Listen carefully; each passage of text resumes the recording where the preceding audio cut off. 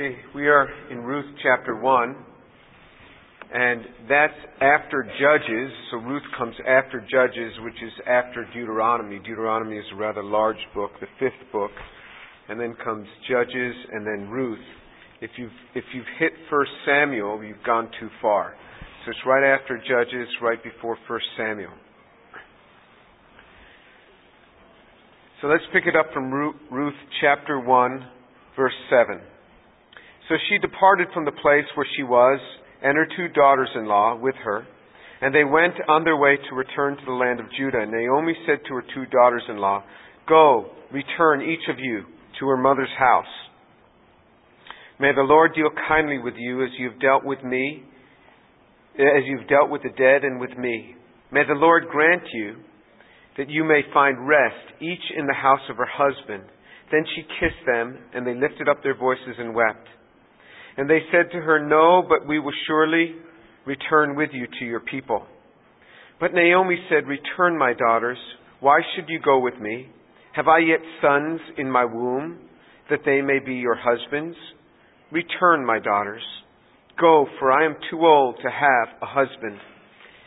If I said, I have hope, if I should even have a husband tonight, and also bear sons, would you therefore wait until they were grown?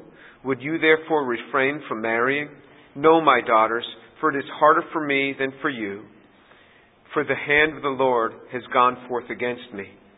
And they lifted up their voices and wept again. And Orpah kissed her mother-in-law, but Ruth clung to her. Then she said, "Behold, your sister-in-law has gone back to her people and her gods. Return after your sister-in-law." But Ruth said, "Do not urge me to leave you or to turn back from following you, for where you go, I will go. Where you lodge, I will lodge.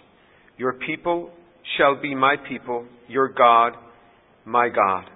Where you die, I will die, and there I will be buried. Thus may the Lord do to me and worse, if anything but death parts you and me." And when she saw that she was determined to go, she said no more to her.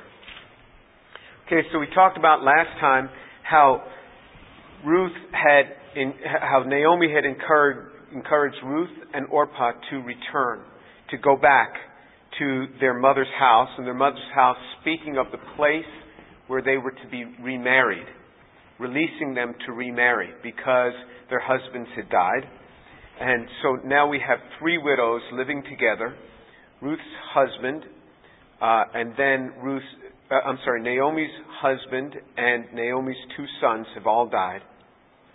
And she blesses them in verse 9, and how she talked about them finding rest and peace, and to return to the people, and that they'd find peace in their new home. And we talked extensively last time about the blessing that comes through service. But they insisted on going back with her. And so Naomi pushes it again. She says, "Return, my daughters. Why should you go with me? Have I yet sons in my womb, that they should be your husband?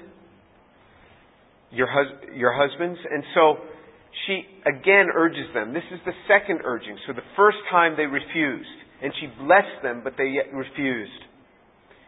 And then she tells them to go again, and they had refused. And then so she asks this rhetorical question. She says, "Have I yet sons in my womb, that they should be your husbands?" And so then again in verse 12, she says to them again, "Return, my daughters." You see the heart that she has for these young ladies. She calls them her daughters. You know, women, you can pray. You can begin to pray now that God would give you a good mother-in-law, good parents-in-law. Women, you can begin to pray that. Men, you can begin to pray that your parents-in-law would be good people, good folks. So, for example, if you never had really the father that you wished you had that had raised you and spent time with you and talked with you, pray that you get that through marriage. Pray that you get the mother-in-law or the father-in-law that would replace or at least strengthen something that is good in your life. This is a good thing to pray for. I know that I didn't come from a Christian home, and I married in to a very good Christian family. And I know what my father-in-law meant to me, and the hours that he and I had sitting around and speaking scriptures to one another and sharing passages with one another. And to this day, we still do that. I know that what I've learned from my mother-in-law, her deep, abiding faith, and how she always has good things to say about people. And so I know where my wife got those qualities. And to be able to have a mother-in-law like that, and though I have a good relationship with my own mother and father, I didn't have it through the faith until much later on. My mother was in her 70s when she came to know the Lord. But I had it through my mother-in-law and my father-in-law. And through that I was greatly blessed. You can pray that God gives that to you. And so she says, return, my daughters, in verse 12. Go, I am too old to have a husband. And if I should say that I have hope, if even I should have a husband tonight and also bear sons, would you therefore wait until they are grown? So in other words, again, she speaks rhetorically. She says that even if I have hope for getting another husband, I'm really too old for that. I'm too old to remarry. And even if I could get another husband today, and 2 sons were to be born, would you really wait for them to be your redeemer? Because in Israel, what would happen, because according to Israeli law, if a man died leaving a wife without any children, then the brother was supposed to marry this woman and bear a child through this woman on behalf of the deceased brother. It wasn't supposed to be another relative, as we're going to see later on occurs. This was an extra kind act of Boaz. The law commanded specifically it was to be done by a brother, not by some other kinsman. So it was a tradition of the time that had come in, but the law specifically said it should be done by a brother. And so she again tells them to go. And then she says in verse 13, for the hand of the Lord has gone forth against me. So again, as we talked about 2 weeks ago in the book of Ruth, that Naomi realizes that this judgment that had come upon them was from God. And she recognizes this probably for their having left the land. Even though there was a famine, God was going to take care of Israel. There was no instruction for them to leave the land, as there had been in the two other deportations. One, the Assyrian for the north, and the other, the Babylonian for the south, where God specifically said, go. Through the prophets, He said, go with them. So in verse 14, it says, and they lifted up their voices and wept again. So this is the second time they're weeping together. So you see this affection that there was between Naomi and Ruth and Orpah. The two of them cared very much for this woman. There was a strong relationship, a strong bond of relationship. The other thing that you can begin to pray, and it is never too early to begin to get things set up well, is pray that you have good daughter-in-laws and son-in-laws. Pray that you get that. I pray all the time for my children that they would find good spouses in God's time after God's own choosing. Pray that you'd have that relationship. And so I have this blessing of having this wonderful son-in-law that I love to speak with. And so he knows so much Scripture, and he understands the Hebrew language and the nuances. And just to be able to talk with him, and I'll call him in Israel and I'll say, tell me, what does this verse mean? Read it in your Hebrew Bible and tell me, what does this word mean? And to me, this is so much fun to have. I mean, if I had a son-in-law who was a chemist, you can only talk so much chemistry all day. I have lots of other chemists that I can talk to, but to have this resource, I am so blessed to have a son-in-law like this. And I'm happy to have this guy as part of the family. And he was so kind, and even when he wanted to marry my daughter, before he would propose to her, he called me, and he talked with me, and he asked me my permission. I mean, what kind of quality men are there that do this? They're like, no, I know what I'm doing, and they just, grab this girl. But no, he would just call me from Israel and talk with me. And I just played this game with him. I said, well, okay, I know she likes you and everything, but I'm going to have to hear from her. Have her call me. So 10 minutes later, she calls me back and she says, Dad, we're in this together. I said, I know. I just wanted to make sure. I just wanted to clear it with you. I didn't want to, commit you to Laser Wolf, the butcher, only to find out that you really love the tailor. And so if you've seen Fiddler on the Roof, you'll know what I'm talking about. The father had committed her to the wrong guy. I said, I didn't want to just commit you to the wrong guy. For all I know, you love a tailor, not this guy. And so she laughed and I laughed. And I said, are you okay with this? And we talked for a while. And then I said, okay, have him call me. So 5 minutes later, he calls me back. And I shared with him my concerns, and I talked with his father as well. And so the two of us had similar sorts of concerns, he being still in school and how they were going to work things out. But to be able to have that meant so much to me. It wasn't as if some man was coming in and saying, hey, Pops, going to be marrying your daughter, huh? That could have happened. I mean, these sort of things can happen. But this relationship, pray that God gives this. These things don't happen just by chance. Pray that God gives this. And He'll be gracious to you. He'll be gracious. Remember, we do not receive because we do not ask. So they lift up their voices and they wept. So Orpah kissed her mother-in-law, but Ruth clung to her. Then she said, behold, your sister-in-law has gone back to her people and her gods. Return after your sister-in-law. So look what Orpah did. Orpah loved Naomi and kissed her and then returned. There's nothing wrong with her returning. In fact, Naomi had told her 3 times to return. She wasn't just abandoning her. She was walking in obedience. Naomi had freed her to remarry. She said, go find rest in your husband's home. She was releasing her back to be remarried among her own people. But then what she says to Naomi is this, behold, your sister-in-law has gone back to her people and her gods. Her gods was the god Chemosh. This was the Moabite god. It was very different than the God of Israel. And so what you see here is you see that Orpah had a relationship with God's people, but this abiding of the God of Israel was not so much in her heart that Naomi knew that she was going to be going back to her own God. And this, in a way, is a little bit hard for us to understand, but in other cultures, it's not as hard. Let me give you an example.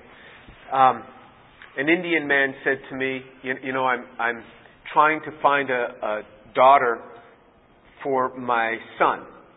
I said, well, very important to your son. And this Indian man had recently come to faith and in the Lord Jesus. And I said, well, it's important that whatever daughter, whatever woman that you identify for your son, and marriages are arranged in this culture, in the Indian culture. Still to this day, many marriages are arranged. And I know that sounds foreign to us here in the United States, but remember, we are the anomaly. They are not. There's a lot more people in the world that go by arrangement than people that don't. And certainly that's traditionally been the case. So I said, it's important that you find someone who's a believer. And he says, we'll make her into a believer. So you see this mindset that you can just get the girl converted for the son. This sort of converting for convenience. And I know this sounds very strange, but among people of that culture, it is not that strange sounding. But what you see is this Moabite woman was now going to turn back away from the God of Israel and go back to her own gods. And so it was a relationship with the God of Israel out of convenience for her former husband. This sort of thing does happen today in our culture in a little bit different manner. So, for example, a young man is interested in a young woman, and he finds out that this young woman likes to go to church a lot, so he starts going to church a lot. He never was before, but all of a sudden he is now. You see what I mean? And then he starts coming more into this only because of her, and then they break up and he no longer goes to church.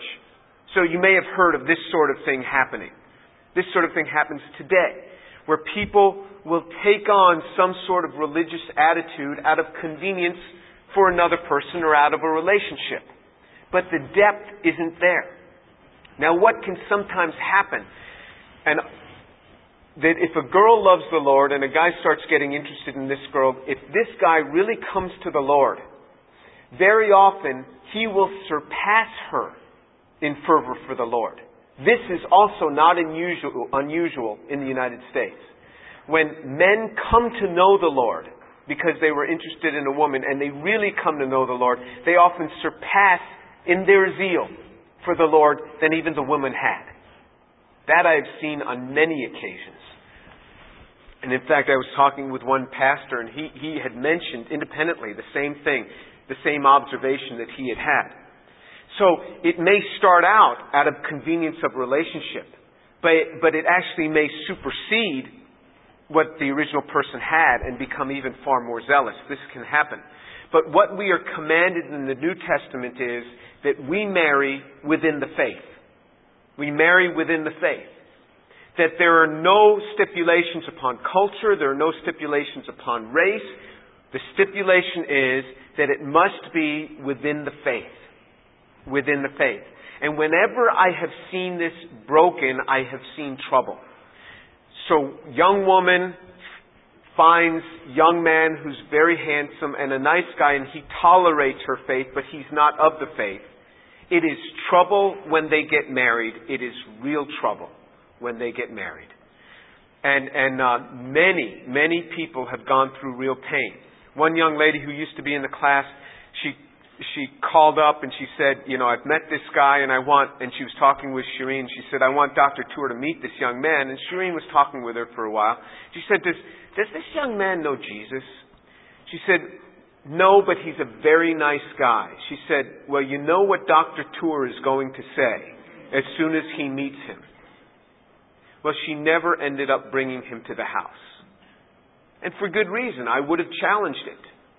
Because she had what she wanted to have, and she didn't want to hear what I was about to say. Because all I can say is what the Scriptures say. And so when someone's in the faith, and they bring somebody else, and I don't know that somebody else, what I begin to do is I say, tell me how you came to know the Lord. And I just want to hear their testimony. I want to hear how they came to know the Lord. And so I once asked this to a guy, and he said, know the Lord? He didn't even understand the terminology that I was using. That's how far off that he was. He didn't even understand the terminology. And I began to share with him, and I don't know, 6 months later or something, he came to faith in the Lord. A deep faith in the Lord. But this is what I will ask. I'll ask. And if it bothers you, don't bring your boyfriend or your girlfriend around. I'm going to do it. I mean, what you should worry about is if I don't do it. If I don't observe this word. And if somebody knows the Lord, remember what the Scriptures say. It says, be ready to give a defense for the hope that dwells within you. So it is not improper to ask somebody, tell me about your faith. Tell me about your family. Did you grow up going to church? Okay. Did you come to know the Lord at 12 years old in the Baptist church? I mean, how did this happen? What was the impact on your life? Or did it happen later in your life? I just want to hear. And then I want to hear what this person is like. Are you active in the church? Tell me about your experience with the church, with the body of Christ? Do you serve? Or are you in some sort of campus group? Because by this, I can get an indication whether these people are equally yoked. Number one, does one know the Lord and the other not? Or do they both know the Lord? And if they both know the Lord, are they equally yoked in the Lord?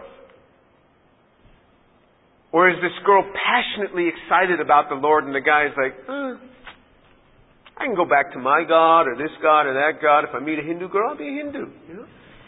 This is what happened with Orpah. She was going back to her gods. Verse 16. But Ruth said, do not urge me to leave you or turn back from following you. So look what she says. She says, you are urging me to do this. Stop urging me to do this. For where you go, I will go. Where you lodge, I will lodge. Your people shall be my people, and your God, my God. You see the difference in the level of conversion here. Your God is my God. I can't go back to Chemosh. I can't go back to live with a people that have stopped worshiping the Lord. I can't do it. I can't turn back anymore. There's something deep here for me that I can't turn back on. This is what you want. Young ladies, this is what you want in a husband. Young men, this is what you want in a wife. Somebody who is so committed that there's no turning back. I can't turn my back on this thing. I have known it too deeply. This means too much to me. I'm telling you, this is what you want. If you don't want it now, there will come a time when you really want this. Because you'll be wrenching in your marriage saying, I wish this spouse of mine would love Jesus more. I wish this husband of mine would love Jesus more and stop going fishing every Sunday and saying, well, it's a good time for me to go out with my sons. No, it's a good time for you to be with your sons in church and to demonstrate to your sons what it is to walk in faith and commitment to the commitment to the body of Christ. This is what you will be wrenching for in your heart. Or young men, that you have a wife that really honors God. That church is a thing that is exciting to her. That service to the Lord is exciting. This is what you will long for. Even if you don't long for it now, I am telling you what you will long for. And not that I am a prophet, it has only been by experience. I have seen so many young families go through things. So based on experience, I know that as you get older, your hair is going to turn gray. You say, how do you know that? You're not a prophet. I am not a prophet, but based on experience, I know that your hair is going to turn gray as you get older. Every one of you, I know that. Your hair is going to turn gray. I know that your knees are going to start to give you some trouble when you go upstairs. How do I know that? I just know that that's going to happen. I know what you're going to long for in marriage. You're going to long for a partner that is committed to the Lord, that demonstrates to your children a love for God.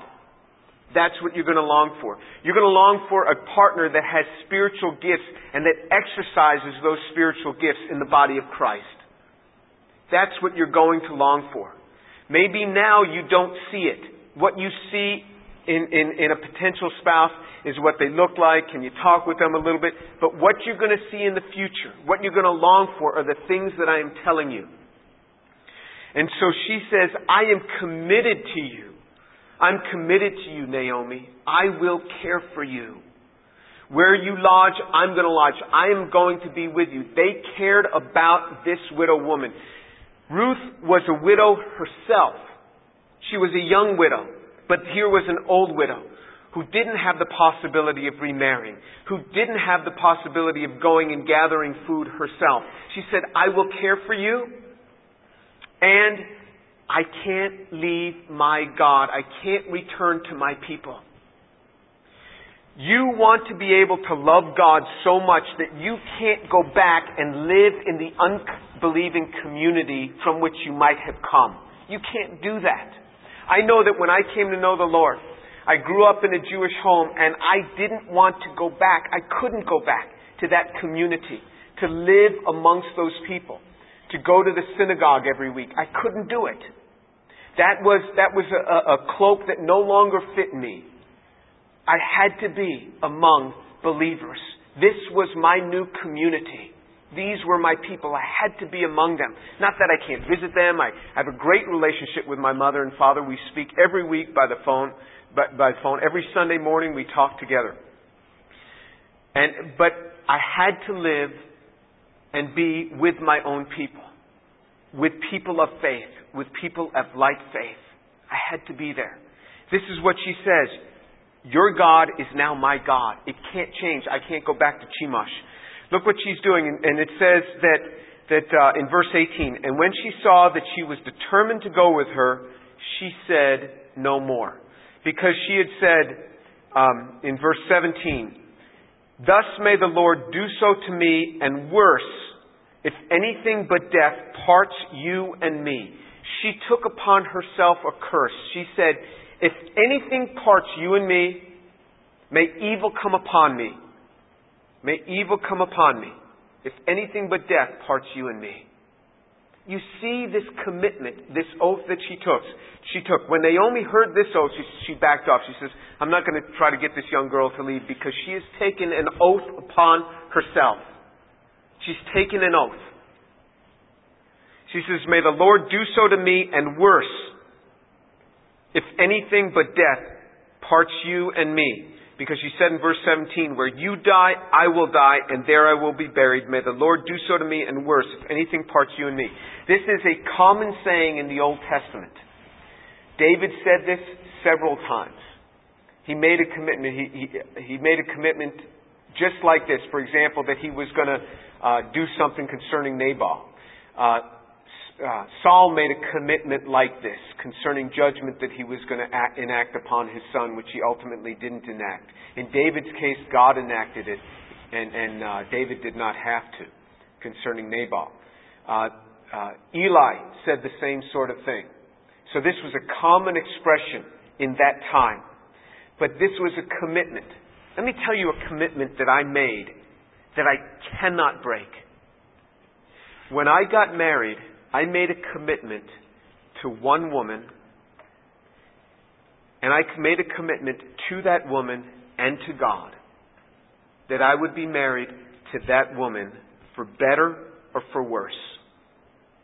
That was a commitment between me and that woman and God. I cannot break that commitment. Shireen and I have had our difficulties, but never has divorce been a question. Never has it been an option on the table. Never has. Because I made a commitment to God. She made a commitment to God. Before many witnesses, we made this commitment to each other. It wasn't just something that I was reciting, that a guy said, recite after me, and ha. No, to me it meant something very, very deep. And to me, I take the Scriptures dead seriously on this. The Scriptures say, whoever goes into another man's wife shall surely be punished. I mean, that's pretty strong. The Bible also says, the mouth of an adulteress is a deep pit. He who is cursed of the Lord falls into it. I mean, that is a frightening verse. I said, Lord, I don't want to be cursed of you. Lord, I don't want to be cursed of you. My commitment is to one woman. The New Testament also says, fornicators and adulterers, God will judge. I'm going to stay away from that. I made a commitment. There are commitments that we make. I made a commitment to serve God. If you've made a commitment to serve and to honor God, will you turn back? What is the depth of your commitment? Remember, when you marry someone, this is a commitment for life before God, that you are testifying before God. This is the person for me. Until death do we part. And this is what Ruth was saying. Only death will separate you and me. Once she took this oath, Naomi backed off because to her, Naomi knew what the depth of an oath meant. In our culture, we have lost the depth of any oath. We've lost this thing. And I deal with this all the time with my own kids. I say, for example, I was talking with my son. He says, "Oh, that football coach is going to such and such a place." I said, "How can he do that?" He committed, he signed a contract that he would work for this term at this place. He said that he would do that. My son said, "Oh, in football, none of this counts." I said, No. He said that he would do this. He even signed a contract saying that he would do this. He signed the contract, and the next day he signed a contract with another place. This was a coach we were talking about. He says, "No, in football that's allowed." I said, "That's not allowed. This is not allowed." We make commitments. The Bible says we swear to our own hurt. In other words, when there is a commitment given, even if it hurts us to fulfill this, we have to fulfill it. Unless you go to this party and you explain yourself and they release you from that commitment. But there is a commitment that you are going to make in marriage that is for life. This is why I tell you, don't move into this easily. Don't even move into engagement easily. In our culture, engagement is, I was married, I was engaged to that person, I was engaged to that person too. We just in and out of engagements. There are commitments in engagement that I commit myself to you to marry you. And when I got engaged to Shireen, we had an engagement ceremony because we wanted this thing sealed before witnesses that we were committed to each other. We were going to be apart for 1 year. We were going to be engaged apart for 1 year, and we wanted to make this thing sure. There is a commitment that is involved. And it wasn't just the marriage vow that kept me committed to this young lady. It was the engagement that kept me committed. And Joseph was the same way with Mary. He was betrothed to Mary. He was engaged to Mary. It says when she was found to be with child, some Bibles say it said he was going to have to divorce her. Others say put her away secretly. In other words, it wasn't like, oh, well, she's pregnant. Mary, it's off. I got another girl I can go with. No, this was a huge deal. This was a huge thing because he was under the impression that she had broken this commitment to him.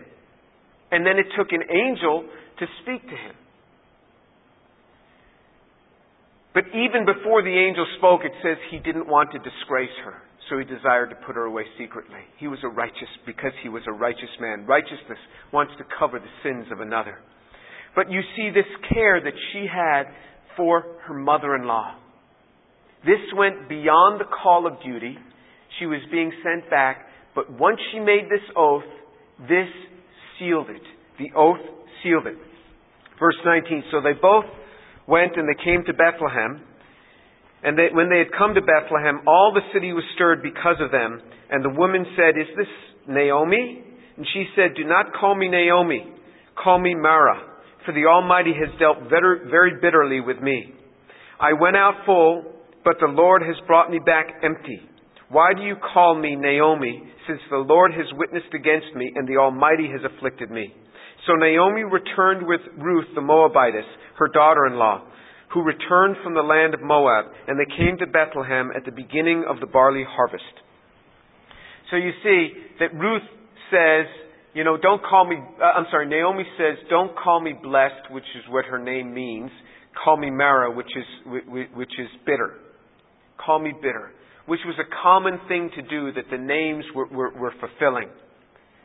And she says, because the Lord the Almighty has dealt very bitterly with me. Again, she recognized that this didn't happen just by chance. I didn't go out full and come back empty just by chance. I didn't go out full and come back empty. Here she says, "I went out full, but the Lord has brought me back empty."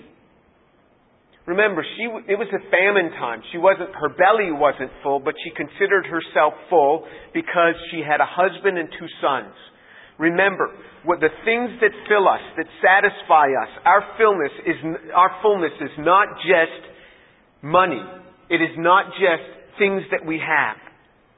It is the quality of life that we have one with another. This is what she recognized as fullness. I had a husband and I had 2 sons, and I'm coming back now empty. This is emptiness. To lose the quality of life that she had. And she recognized that this was the hand of the Lord. This didn't happen just by chance. Things don't happen just by chance. God is very intimately involved with her life. And then in verse 23, she returned with Ruth the Moabitess. It doesn't say Ruth the Jew. Jew was nationality. Ruth's nationality was a Moabite, and she was always referred to as Ruth the Moabite. She converted to the Jewish practices, but nationality was Jewishness. So she was Ruth the Moabitess. Even after her conversion, she was Ruth the Moabitess. So being Jewish is not something that you convert into. You convert into the practices of Judaism. It's like saying, oh, today I think I'll start being an African American. Have a hard time. It's not something you can start just doing. This is something that comes by nationality. This is something that comes by origin.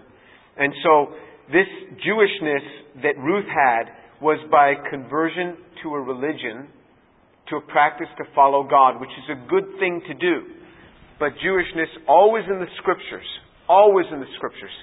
speaks of something that came through descendancy of Abraham, Isaac, and Jacob. Let's close.